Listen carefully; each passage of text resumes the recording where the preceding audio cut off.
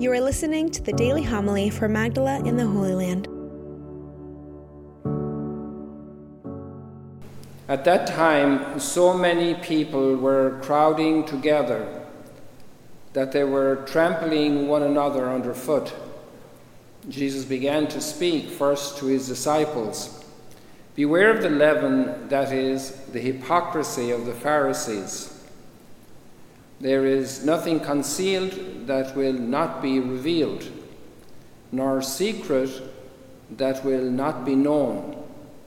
Therefore, whatever you have said in the darkness will be heard in the light, and what you have whispered behind closed doors will be proclaimed on the housetops. I tell you, my friends, do not be afraid of those who kill the body, but after that can do no more. I shall show you whom to fear. Be afraid of the one who, after killing, has the power to cast into Gehenna. Yes, I tell you, be afraid of that one. Are not 5 sparrows sold for 2 small coins? Yet not one of them has escaped the notice of God. Even the hairs of your head have all been counted. Do not be afraid. You are worth more than many sparrows. The Gospel of the Lord. Praise to you, Lord Jesus Christ.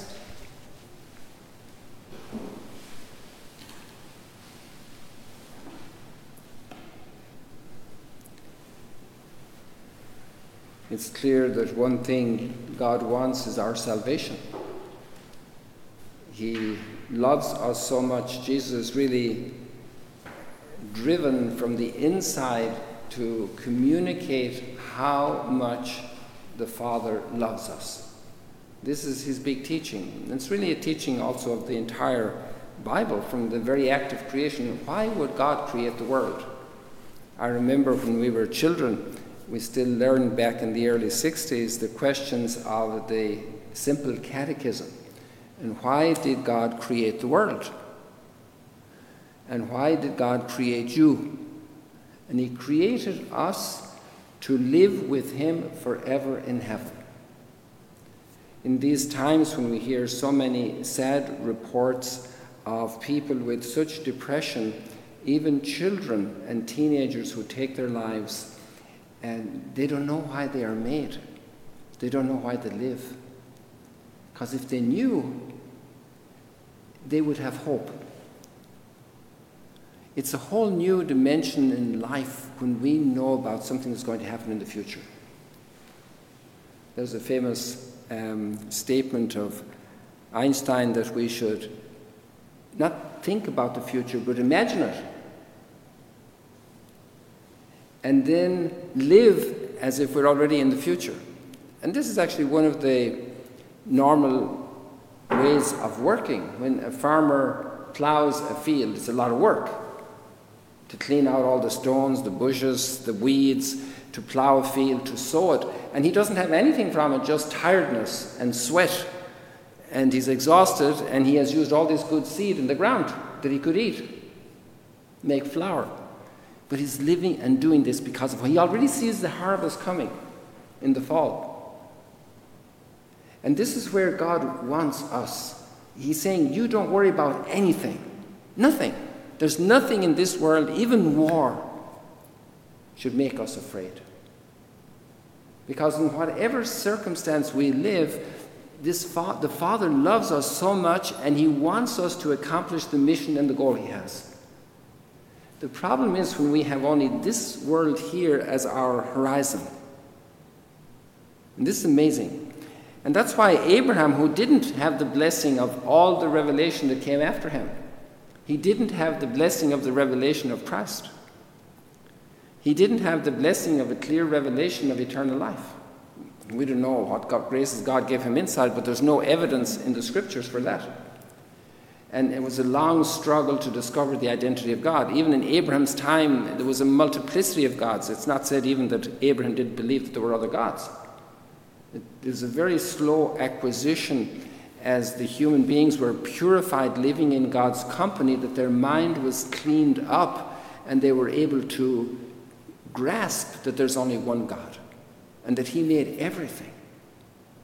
And He's talking to Abraham. He says, look at the stars, look at the grains of sand, and you will have this people. And he's 100 years old and he still doesn't have a child. And He is faithful. And this is it's also very beautiful to notice how the people at this time are very conscious of Abraham. And when did Abraham live? Not in their grandfather's time or their great-grandfather's time. 1800 years before the time of Jesus. And these foundational events are shaping their faith understanding. And they're pondering it, contemplating it, drawing from it. And we have on top of Abraham 1700, 1800 years until Jesus, and we have 2,000 years afterwards. So many blessings in the preparation, such an explosion of blessing through Jesus, and such an incredible harvest of extraordinary accomplishments in the transformation of human lives through the martyrs, through the saints, through the works of charity, through the corporal works of mercy, the spiritual works of mercy that have been accomplished throughout 2,000 years because of this message, because of this renewal, because of this redemption. So we should be filled with hope. There's also very interesting teaching here that everything will be public. Everything. We think we hide stuff. It will all be public. The Last Judgment is going to be a very interesting place. It'll be a very interesting event. You know, the people, they have so much excitement about the what do you call those prizes in Hollywood for the Oscars and all of this. They have the award ceremonies, and they're like, who's getting the award, you know? Well, I mean, the stuff that's going to come out in the Last Judgment will be very interesting. And we have this verse of the Psalm that is very consoling. I turn to you, O Lord, in time of trouble, and you fill me with the joy of salvation. This is what God is all about. From the very creation to the middle of all our troubles today to the future, He wants to fill us with the joy of salvation.